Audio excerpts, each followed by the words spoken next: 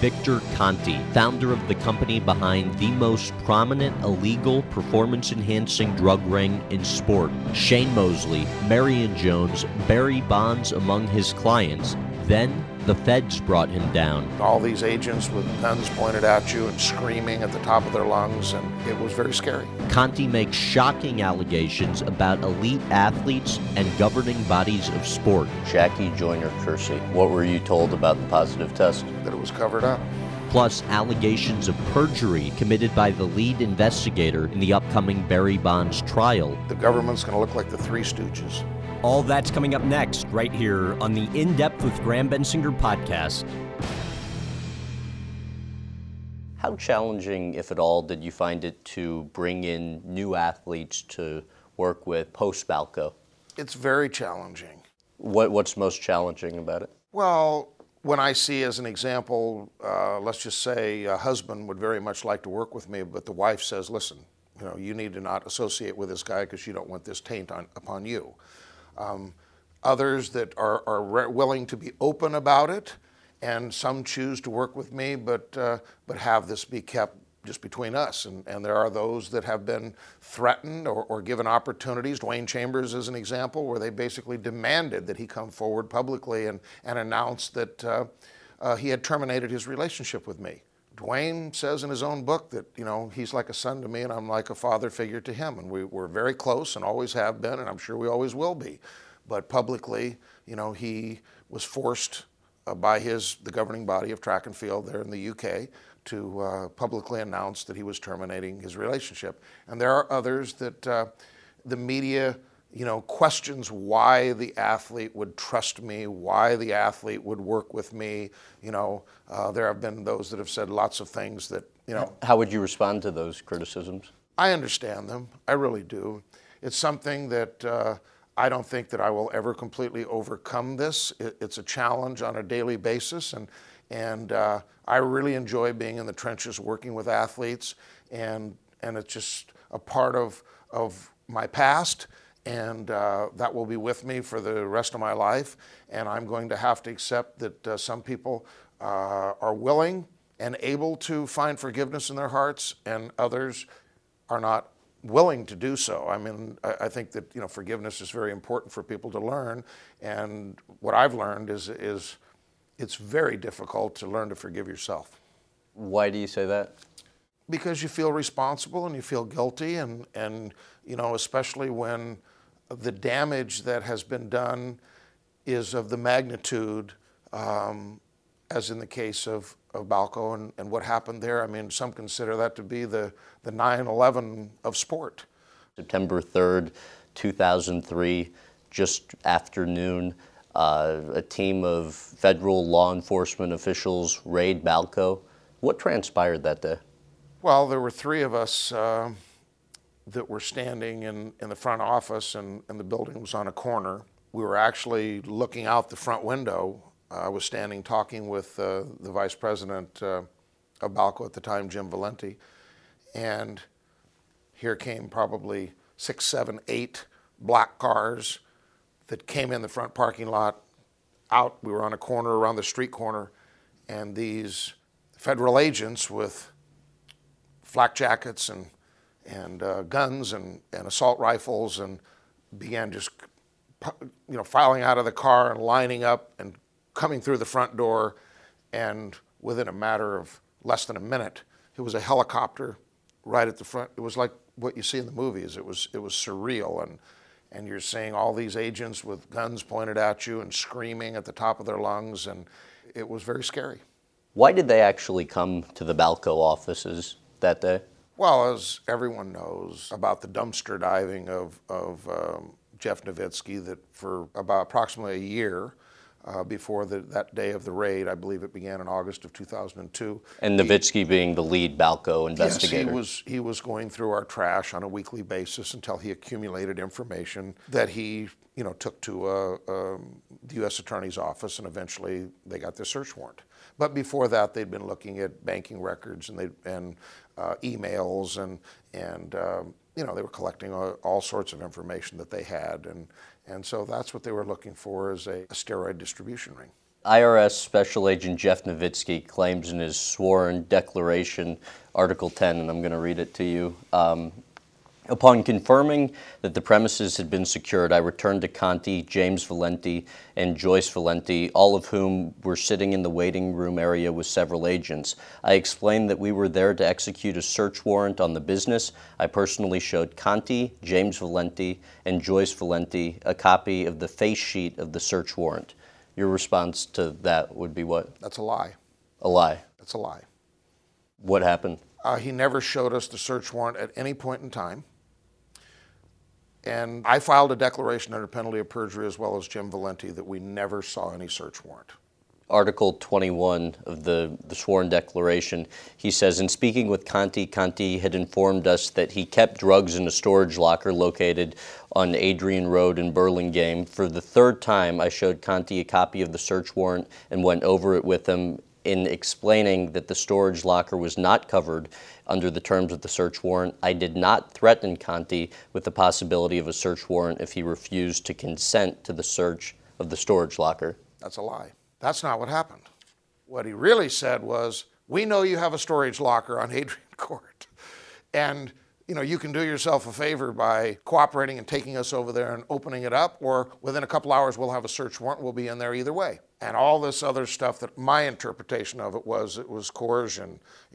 He claimed that he had 50% of the say-so in the case, and that the U.S. attorney had the other 50, and all these other things. And that he had the ability to give you flexibility if you cooperated? All sorts of between the lines, threatening type of stuff was being presented to me. Coercion was being, no question, this was going on. Another part of the memorandum of interview, Article number 11, or Article number 8, rather, Novitzky says, Conti only gives the clear and the cream to athletes personally when they visit the lab. Conti charges $350 for a cycle of the clear and $350 for a cycle of the cream.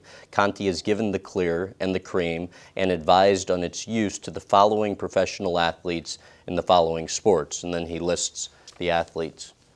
Your response to that? That just didn't happen. That's not accurate. There were some athletes that paid $300 for both, but nobody ever paid $350 for each, implying $700 total. I have no idea where that number came from. I never told him that.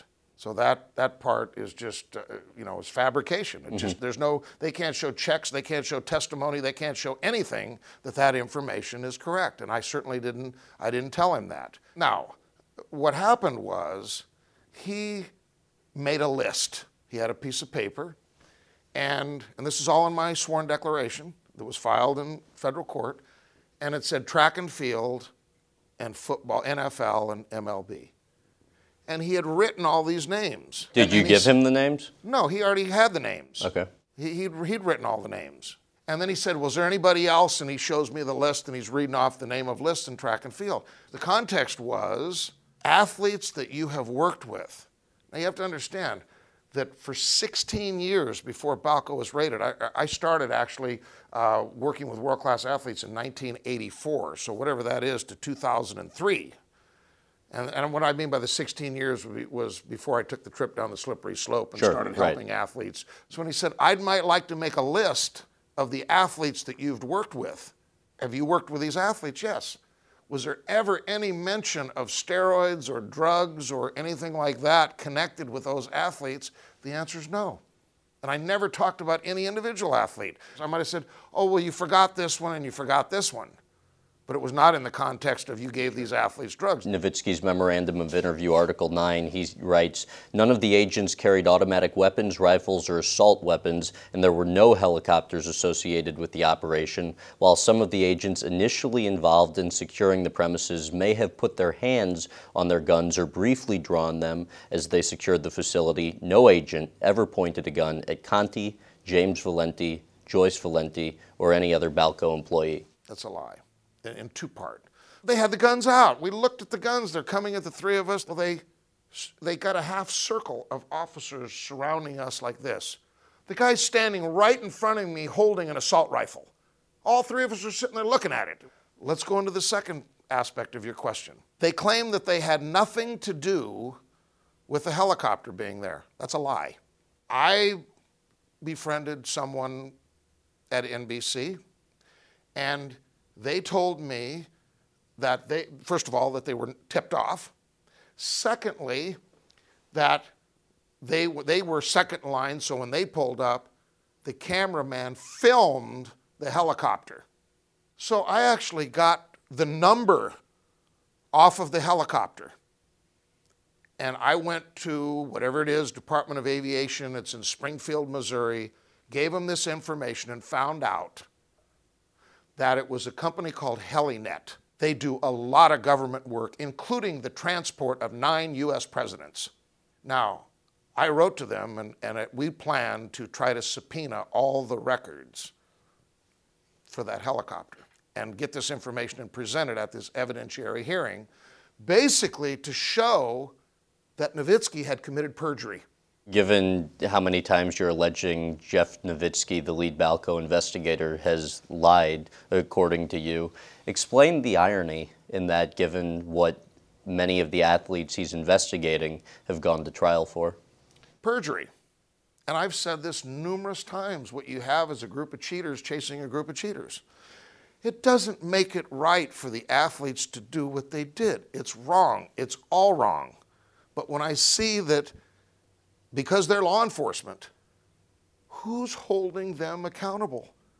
They did an internal investigation of Jeff Novitzky based upon money that was missing when they raided Greg Anderson's house. $100 bills that were missing, that were there, that were counted by one group, and by the time it got to the next group and transferred from a bank in Oakland to San Jose, money's missing, cash. These are IRS agents that verified that cash was there, and then by the time it gets to another location, part of it's missing. I don't think that's good for the credibility of these agents when they get on the stand to testify. The Game of Shadows, the book by 2 then San Francisco Chronicle reporters, Lance Williams and Mark Fainaru-Wada. It's about Balco, the performance-enhancing drug usage by many athletes. What's the likelihood that Novitzky was one of their primary sources? I think it's very likely. Well, look at the information that's in the book. I mean, I went to the Balco parking lot at 12 o'clock, and it was 60 degrees, and the moon was out bright, and how descriptive it is of all the details about some of the things that he was doing when he was in the car with Barry Bonds and what was being said and all this. I don't believe that it came from the other people in the car, and I've talked to some of them. I believe that this information came from him. They refer to him in some of the sections as a hero, but he's never mentioned in the acknowledgments. And yet other IRS agents are, all sorts of other law enforcement, but not him. San Mateo County Narcotics participated in the raid of Balco. What knowledge do you have of some of their undercover officers purchasing illegal performance-enhancing drugs for their personal use? Yes, that's my understanding. That's what I've been told. And I do know that there was an investigation, an internal investigation within that department.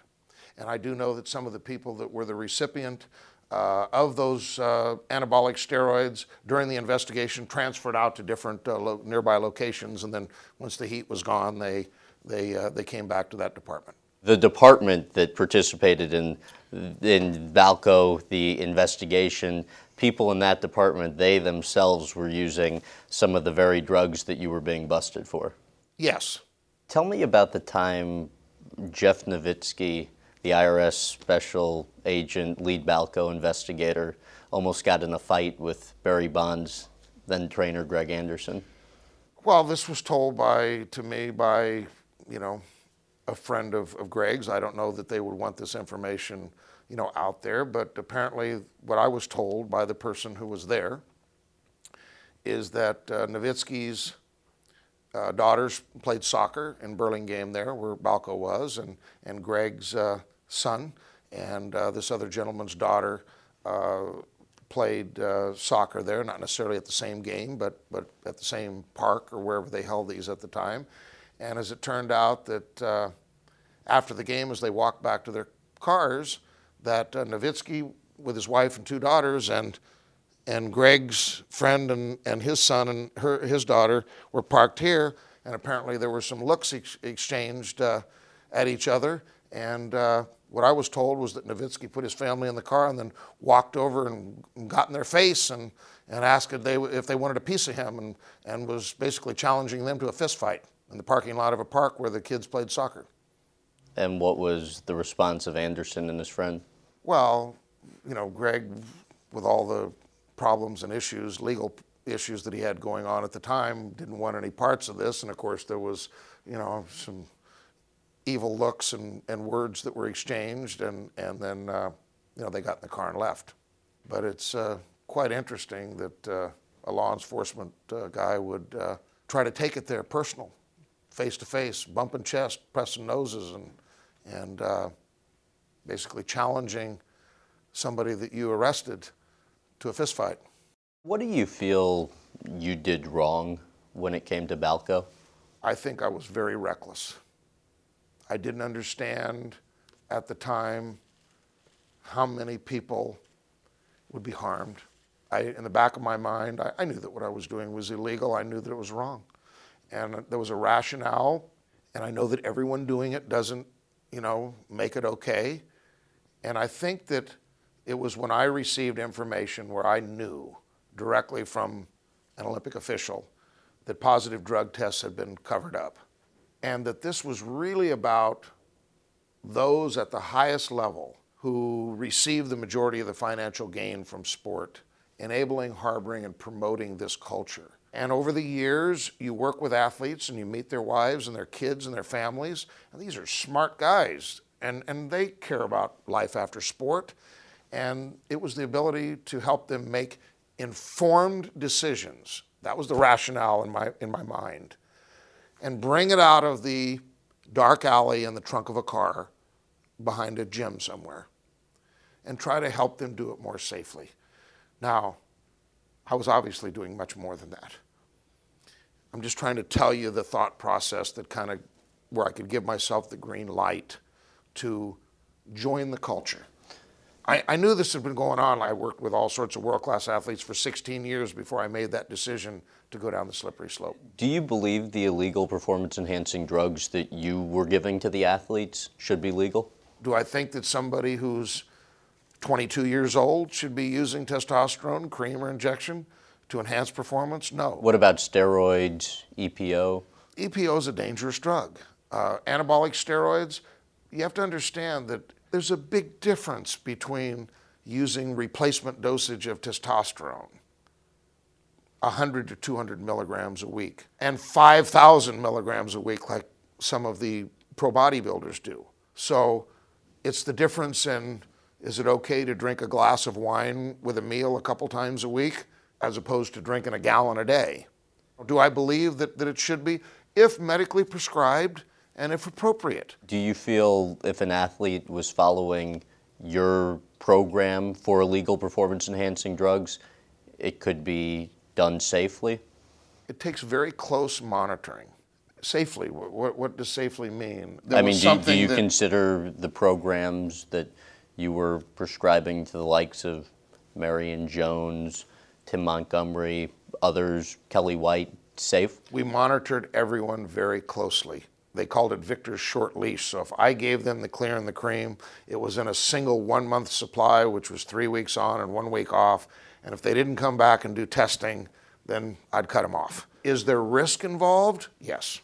So is it completely and totally safe to use EPO?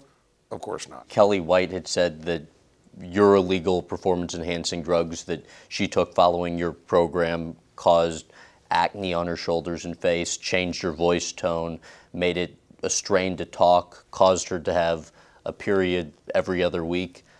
I mean, she was following your program. Are those results consistent with ones that you would expect for an athletic figure that was following your program then? My recollection is that yes, in the initial stages, she did miss a period. Thereafter, we reduced the dosage significantly. And you have to understand that safety was really important to me. I didn't want these people's blood on my hands. It was relatively safe as possible. Right. I tried to be a man of full disclosure and tell these athletes, listen, you know, here's what I know about this stuff, here's the testing that we've done, here's what it seems to do. there's risks attached, basically that it seemed to enhance recovery and enable you to train for harder and recover more quickly. Track and field today, what percentage of the elite athletes today do you believe are using illegal performance-enhancing drugs? I would say that it's definitely less now than it was pre-Balco. If before it was 80%, it might be 50 to 60% now, so I think there's a significant reduction, but it's still a majority. How easy is it for an Olympian to use illegal performance-enhancing drugs and not get caught? Relatively easy. How so? The major loophole is with the missed tests. And the way it is now, you can get 2 missed tests. The third one is considered the same as a positive test, and you'll receive a suspension or be banned. They do not disclose this information. We know that in the neighborhood of 8 to 10% of the tests, when they go to collect the samples and the athlete's not there, that they're issuing missed tests, but you don't know that athlete A or athlete B has a missed test. So here's basically what they could possibly do.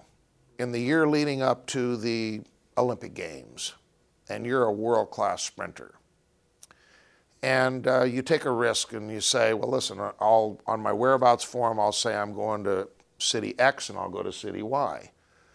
If they show up, the consequence is you get a missed test. I've calculated that roughly, in my opinion, the odds are about 25 to 1 that they won't come during that couple of week period that you're ducking and dodging and you're using steroids and other performance-enhancing drugs.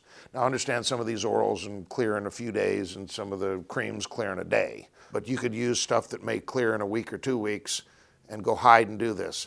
Well, now you've got a cycle under your belt, and hey, likely the odds 25 to 1 that you didn't even get a missed test. So you can continue to do this until they show up, and then you get a missed test. Well, this is not disclosed. No one knows this. So the advantage is you got a cycle or 2 under your belt before you get a missed test. But then they'll give you time they'll send you a notification, you missed the test, we'll give you a hearing in 30 days, you can show up and give us some, reasonable explanation. Will the tester come back if they miss you one day? Will they come back the next day? No, they typically do not. So you go and you do it again. And you go out, and odds are great that they're not going to come, but if they do, the worst scenario is strike 2. And what's the penalty for a second strike? There is none. There's no consequence. It's not even disclosed. No one knows. The way it works is much like a speeding ticket on your driving record. You can get 1, you can get 2, and then every 18 months, the oldest one drops off. Well, so you got 18 months. So the worst case scenario is, man, you got 2 strikes. You got to wait. You got your gold medal. You got your endorsements. You're doing what you're doing, and you wait until that one drops off. I believe this to be true, that there's all sorts of medical doctors and Olympic officials in various sports that are helping these athletes to circumvent the system. So they're aiding and abetting them. I believe that to be true. Usain Bolt, the world's fastest man, what do you think the likelihood is he's used illegal performance-enhancing drugs? Let me put that in context. Remy Korchemny is a guy that I respect greatly, that I continue to work with today, and he's a very scientific guy. And he has analyzed lots of Usain Bolt data, and in his opinion, the most gifted sprinter that's ever lived. So do I think that he could have broken the world record without using drugs? If he has ever used drugs, the answer is probably yes. But anytime you're going from 979, down to 58, this is, a couple meters here, it's suspicious. Why is it suspicious? Once again, you have to put it into the context. And when I first began to really become suspicious of what the overall Olympic team was doing in Jamaica is when at the trials that Veronica Campbell didn't even make the team in the 100 meters. Third place was 988. I mean, these girls were, and just to put it into perspective, and specifically, I've been told all sorts of things, but I do not have any direct knowledge of this, but I'm just going to give you an example. When Shelly Ann Fraser, who won the gold medal, in 2007, before the Olympic Games, her lifetime PR was 11:35. She shows up at the Olympic Games and runs 10:78. 5 meters faster? That's highly suspicious. And knowing what I know, and as an example, let's talk about Kelly White. Well, Kelly White had run, before she'd ever used anything, 10:19. Then she ran 10:85. So when you're talking, that's 3-4 meters faster. That was using a very, in my opinion, effective performance-enhancing drug program. You know, I know what it took for her to run that much faster in a short period of time. The illegal performance-enhancing drug. So for somebody to just come out of nowhere and run 5 meters faster, that's highly suspicious to me. When you compound that with the Jamaicans got gold, silver, and bronze in the female 100 meters. When was the last time that one small country won all 3 medals? So that's highly suspicious. And then you look at the other aspects and all these other athletes. It's all suspicious, not to target Asafa Powell or these other guys, but the former world record holder was from Jamaica. And all of a sudden, here's these athletes that are just, bam, the whole history. Yes, they've always had great athletes and great sprinters, but not this many. Well, right, and I mean, the record we're talking about here isn't just any record. It is, for Usain Bolt, the world's fastest man.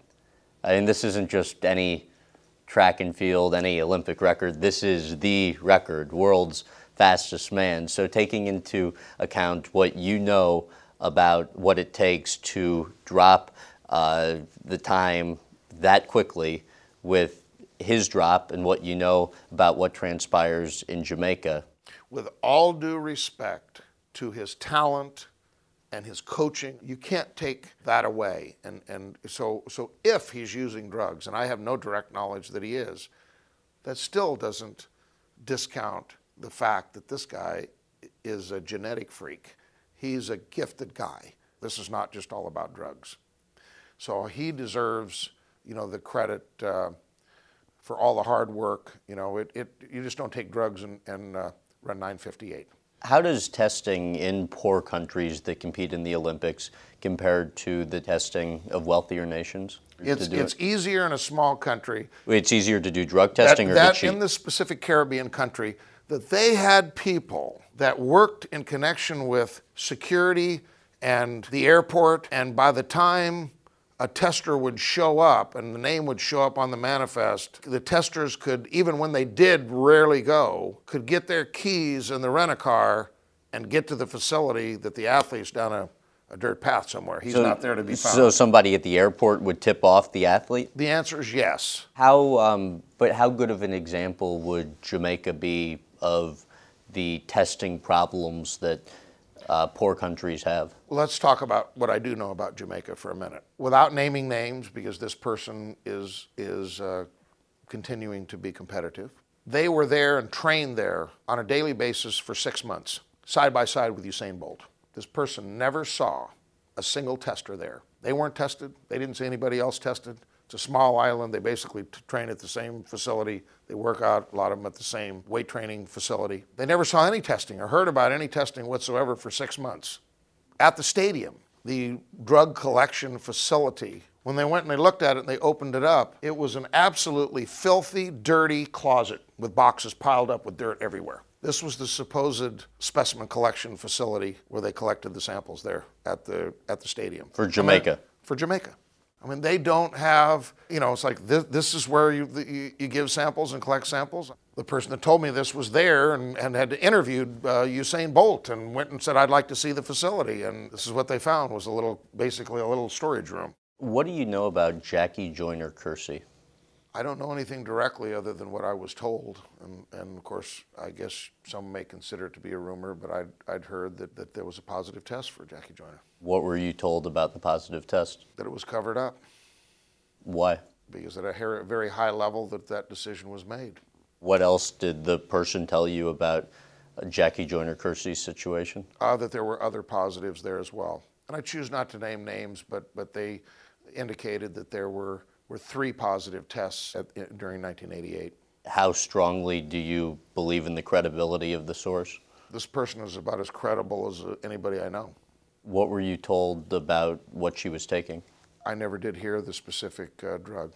And what impact did the positive test that was covered up allegedly have on her? I don't know specifically with her, but I can tell you that others that I were told that did test positive during the same time frame retired at the height of their economic earning capacity and performance. But not her, though, right? No. Dr. Wade Exum served as the chief anti-doping officer for the United States Olympic Committee between 1990 to 2000. What did Exum tell you about the number of positive drug tests covered up during that decade? That there were 50 out of 100. Half were covered up. And of those half, what happened? That there were, I believe, 19 gold medalists, these athletes that had been tested positive. And instead of receiving any sort of punishment or consequence, they basically went to them and enabled them to use the same drugs but change the taper times so that they later at the Olympic Games didn't get a positive test and embarrass the United States. So they were being coached. And 19 of them went on to win gold medals. So you're saying essentially the United States Olympic Committee coached its athletes during that decade, at least a portion of them, how to circumvent the drug testing in order to win gold for the country. That's what I believe. When I talked about this doctor, he basically said, look, directly to the athlete, there's 3 letters and 3 numbers as the code to the urine sample. So what I'm going to do, and say it's ABC 1, 2, 3, is on the B sample, when I split it, I'm going to leave out a letter. Now, once again, this could be leave out a number, but I'm trying to describe to you the gist of what happened. And I'll just write AC 1, 2, 3. So this way, you can tell your lawyer, he can ask for the forms, you can see that there was a breach here, and there's some discrepancy here with the paperwork, and this will never come out, and it'll be tossed on a technicality. So it was an inside job. That's kind of what I'm trying to say, in essence here, has been going on for a long time, that those who control the dollars, until they develop a genuine interest in reducing the rampant use of drugs, it's going to continue.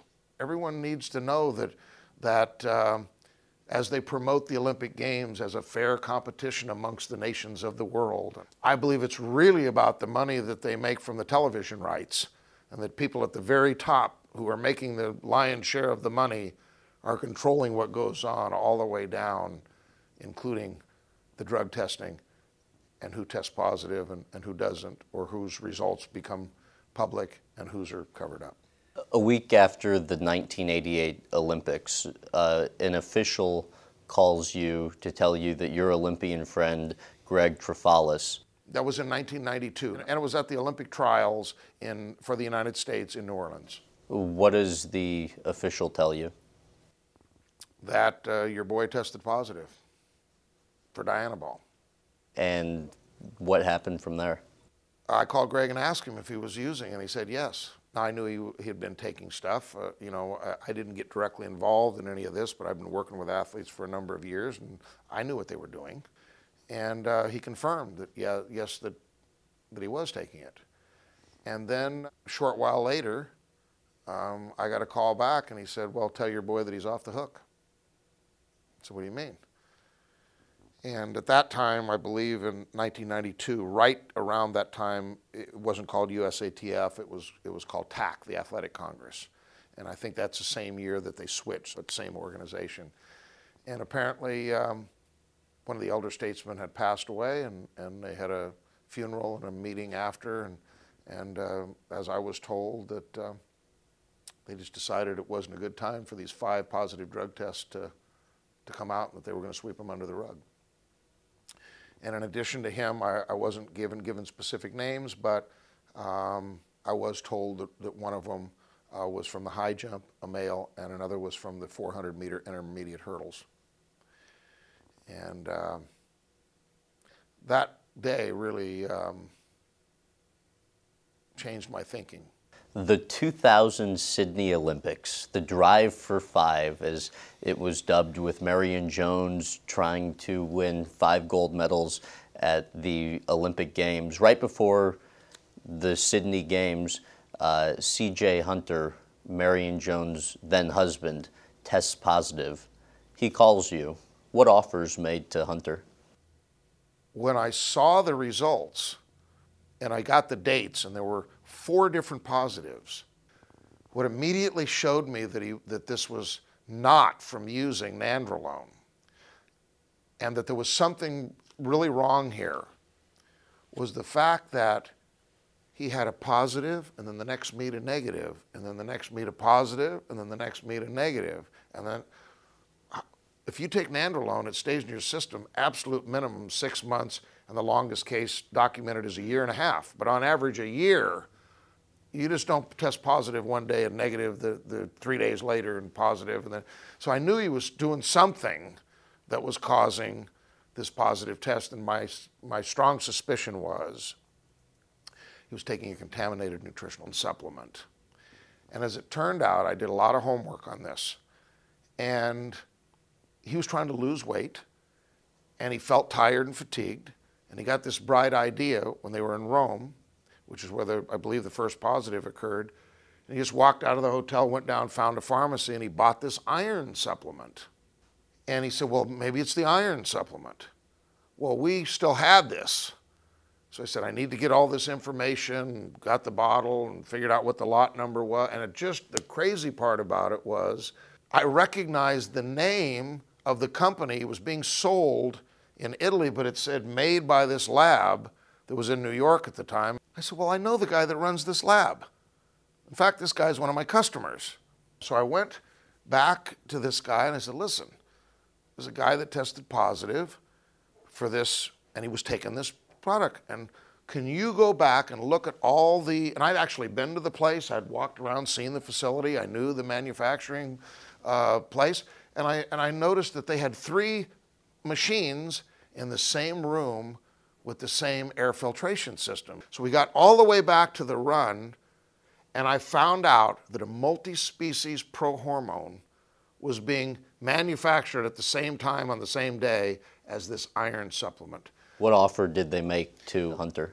The head at the time, or one of the heads of the IAAF, came to CJ and said, listen, we know that Marion's the darling of the upcoming Olympic Games. What we want you to do, your wife. And he had made the team, by the way, what we want you to do is go out in front of a stadium full of people, fake an injury, act like you hurt your knee, and then withdraw. And then we don't bring this up. So we get to Sydney. Marion had already won the 100-meter gold in the spectacular finish, by winning by over 4 meters. And all of a sudden, this early morning, I get a call from CJ, and he tells me, bam, there's a positive test. They're coming forward with this stuff. We need to come and talk to you. Next thing you know... And this was in Sydney. It had been linked to the media. This is in Sydney. And so I got up very early that morning and went and met them outside. And there was a kind of a large van, and there were members of Nike and members of NBC and CJ, and he basically said, tell them what you got about this positive test and what I knew.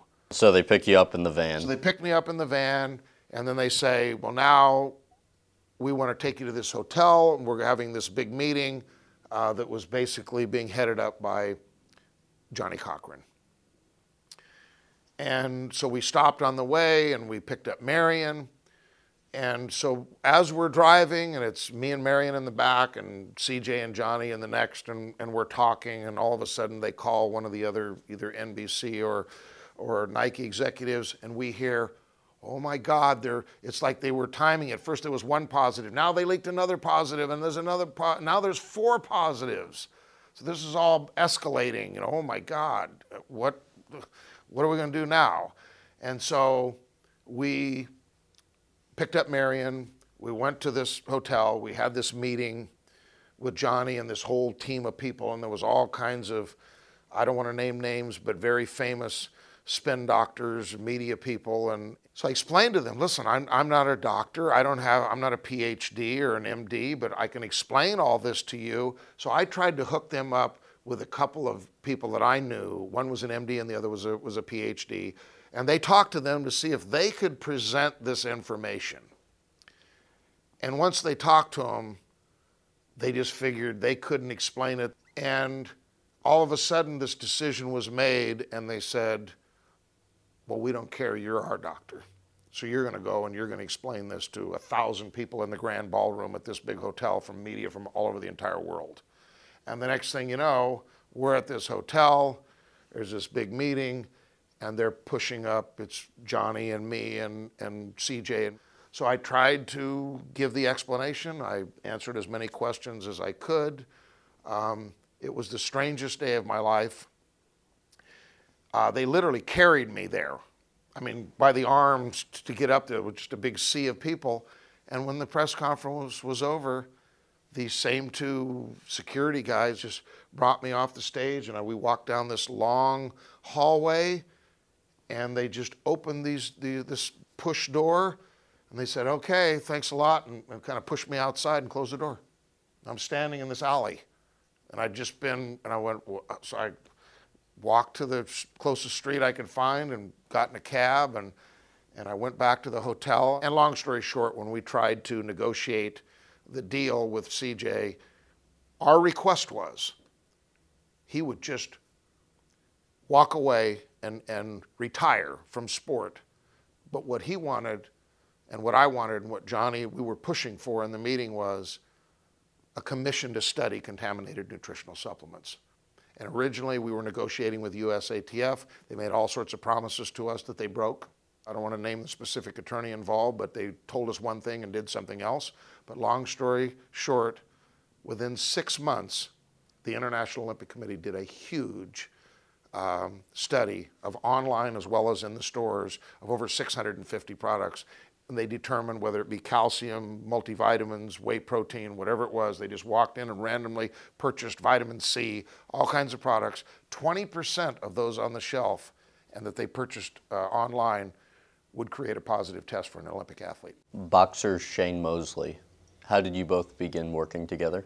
I was contacted by his strength and conditioning coach at the time, Daryl Hudson, and we talked, and initially I probably just sent some nutritional supplements to him, and it was at a distance, and the more we talked, it became about other undetectable substances and so on, and then eventually he let me know that he and Shane would like to fly up and meet with me. And so on Saturday, June 26, 2003, that's what happened. They flew from Southern California up to Oakland Airport, and they were picked up in a limousine. Actually, the company that was a couple doors down from Balco, Gateway Limousine, and brought over, and he had his blood collected first at the hospital over the freeway, and then we had a little chat, and then he got his blood collected, and then he came back, and we talked about some of the substances and methods that could be available to him. What knowledge do you have of any illegal performance-enhancing drug usage Mosley was involved in prior to taking Balco's illegal performance-enhancing drugs? You hear a lot of rumors. You know, you hear things about this guy and that guy, and he had used performance-enhancing drugs before he ever met me. Now, whether that's true again, you know, I don't know. I'm just telling you that's what I'd heard. You've said you taught him how to inject himself, and you even were nearby when he injected himself with EPO. What do you recall from that? I was sitting at my desk, and he was sitting directly across from me, and behind him was Daryl Hudson, his strength and conditioning coach. And once we got to the portion where it was time to learn how to administer the drugs, I came around the desk, and he stepped back over here, and we sat knee to knee, and I basically showed him specifically how to inject EPO. We did something called a double saturation point method, which means that you take half of it and put it in one side of your belly button, and the rest you put into the other side. And it increases the effectiveness of the drug by doing half a cc here and half a cc here as opposed to a single injection. Can you explain what these are? This is the calendar that we made up, or the two calendars that we made up that day together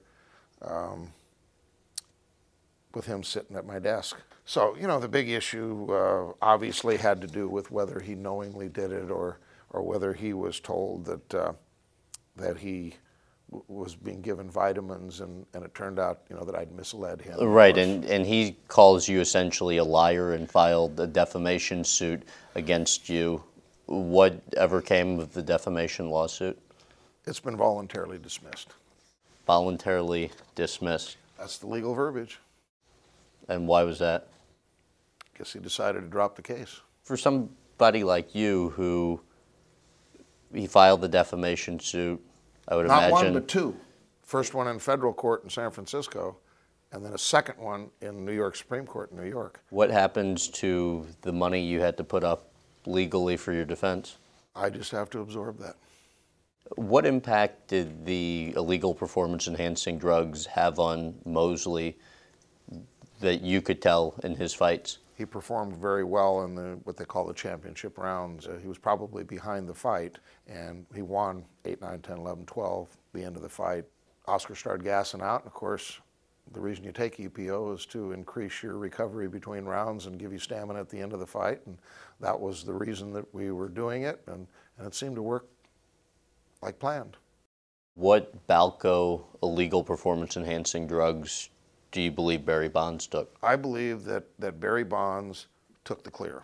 This much I'm sure of. Did not hit 73 home runs or 762 because he was taking the clear and the cream. What do you think the likelihood is that Barry Bonds was taking illegal performance-enhancing drugs that were not supplied by Balco? Well, the only thing that I know, let's go back and answer your first question. Major League Baseball tested him during the survey year, and the first time they ran the test, it came back clean. Later, Nowitzki took the sample back to Don Catlin, and they tested it for THG, and it came back positive. That's what we know. So that means that he took it. Apparently, if it's in his urine and they've got a positive drug test. The question is, was it knowingly or unknowingly? All this stuff that's in the game of shadows is garbage, okay? Them saying, oh, he wore this size jersey, and then he wore this size shoe, and then, oh, his head got bigger, and all this stuff. When I was his age, when you see those pictures of him and he's real skinny, I weighed 145 pounds. Well, yeah, but I mean, in fairness, the man also put on 20 pounds in an off season, which, I mean, maybe it could be done with he just, did, and that's just exactly legal what he put supplements, on. but that He does weighed raise 208. eyebrows. Yes, he put on 20 pounds. Now, let me say this. If you had never trained with weights before, and you jumped up your caloric intake and you knew the right timing with all the nutrition, and you already weighed, he's 6'2½", he's a tall guy. Is it possible through proper nutrition and weight training to put on 20 pounds in a year? And the answer is yes. So you're saying he had never trained with weights I don't before? believe he may have lifted a weight, but believe me, Greg Anderson, the way he trains is very, very intense with heavy weights. And could you gain 20 pounds? And other people have seen this too. I don't know if Barry wears, a lot of clothes under his clothes, like thermal or something. But the day and this was in 2003 when he was at the biggest, and he weighed 228 or weighed 230. Now I'm used to looking at regular guys, but I'm telling you 6'2½" at 228 is not a big guy. So I was actually surprised that he was as thin as he was. So let's put it in context. I know you're wanting to get my opinion here. Did he or didn't he? Obviously, it's highly suspicious that he could have been using performance-enhancing drugs. I just don't have any direct knowledge of that. Why do you feel it was highly suspicious? I talked about with Kelly White, I talked about with Shelly Ann Frazier, I talked about these other athletes for the same reasons. The increase in performance to go from 49 to 73, the numbers.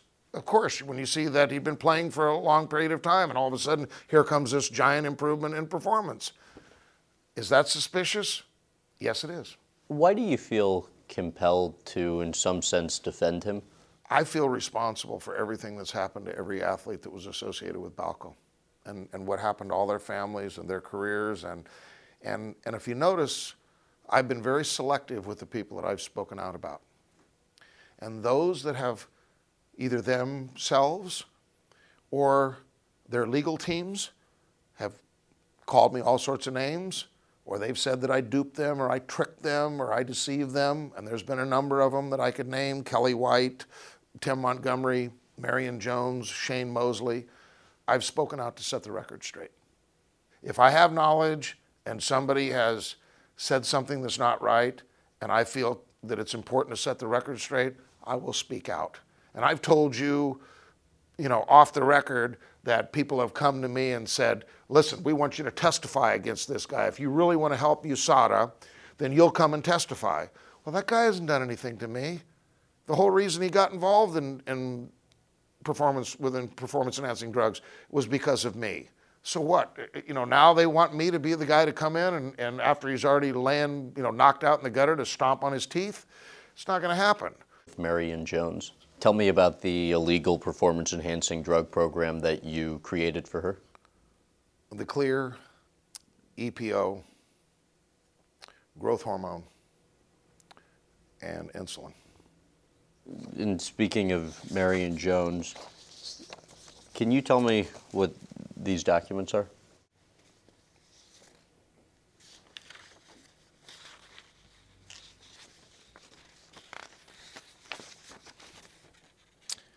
It's the outdoor season of 2001 for Marion Jones. These are her drug calendars. And what do they generally entail? The 4 drugs that I just named. And so the initials on each day lists the drug or drugs that she's supposed to take on those dates? Well, that's exactly what it is. And it's from May through August. Once again, in Marion's case, the few times that I had the opportunity to talk with her, she's a very likable person. I believe that the other female athletes, as an example, that you see in the wall in there that were part of that 100 meters, once again, this is my opinion. In that very race in the final, I believe that the overwhelming majority of the other girls, if not 100% of the girls in that race, were also using performance-enhancing drugs. So Marion is a tremendously talented athlete and her work ethic is legendary. Everybody knows this. And that's in the 2000 Olympics that you're talking about. So in the 2000 Olympics, if that's the case and her other competitors were also using illegal performance-enhancing drugs, how does that shape your opinion of her being stripped of her medals? Boy, it's really tough because she's been held to a completely different standard than everybody else. If they were scrutinized and some of the law enforcement tools and pressures were applied to others like they were to her, I think this stuff would come out. And I do have knowledge that some of the other girls that were in that race were using stuff, and I'd been told this by their coaches, or I'd even given them stuff. So this is stuff that I don't want to blame Marion Jones or Shane Mosley, a couple of the athletes that have really filed these lawsuits and in my opinion, abused the judicial system and just went way beyond just defending themselves. I really believe their lawyers, that they were following their attorney's advice and they were getting very bad advice. Do you think she should have been allowed to keep those 2000 Sydney Olympic medals?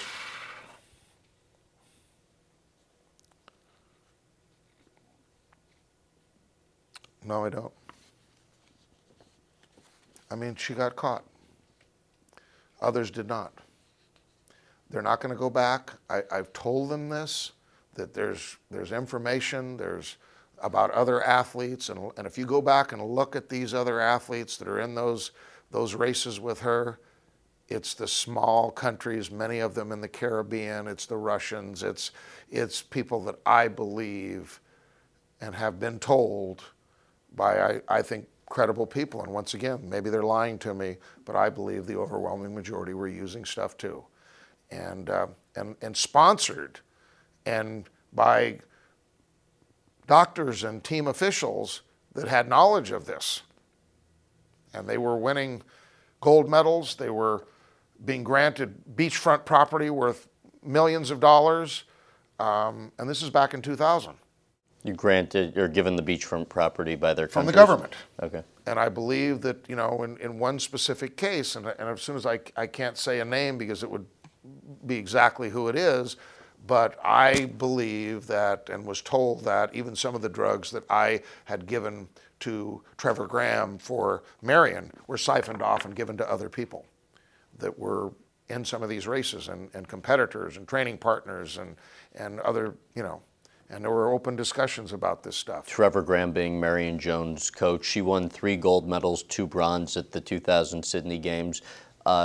What illegal performance-enhancing drugs did she use leading up to the games, during the games, and how do you think it impacted her performance? I believe that the whole drive for 5, and I think she was able to continue to recover quickly and perform at a higher level in multiple events. So I think it did make a difference. So, right, I mean, which drugs, though, did she use leading up to and during the games?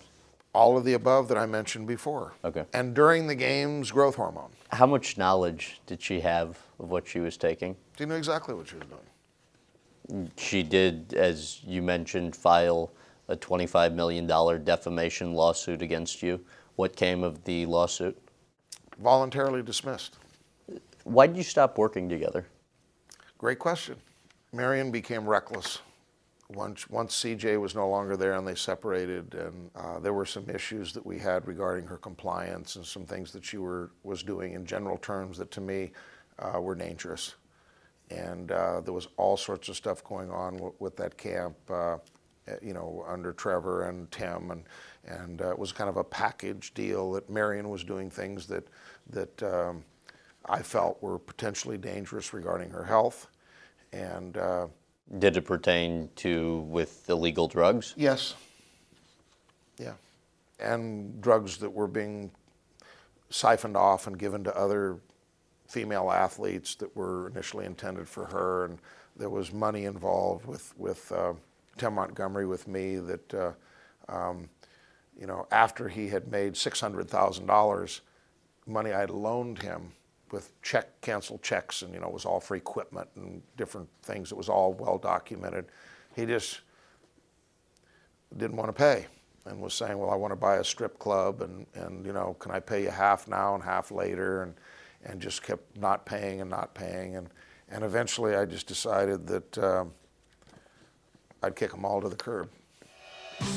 Thanks for listening to the In Depth with Graham Bensinger podcast. You can also find us on Facebook, Instagram, and Twitter at Graham Bensinger, and visit grahambensinger.com for TV times in your area. Also, don't forget to check out our YouTube channel at youtube.com/Graham Bensinger for hours of extra content. If you enjoyed this episode, please give us a rating and review on iTunes or wherever else you listen. This has been the In Depth with Graham Bensinger podcast.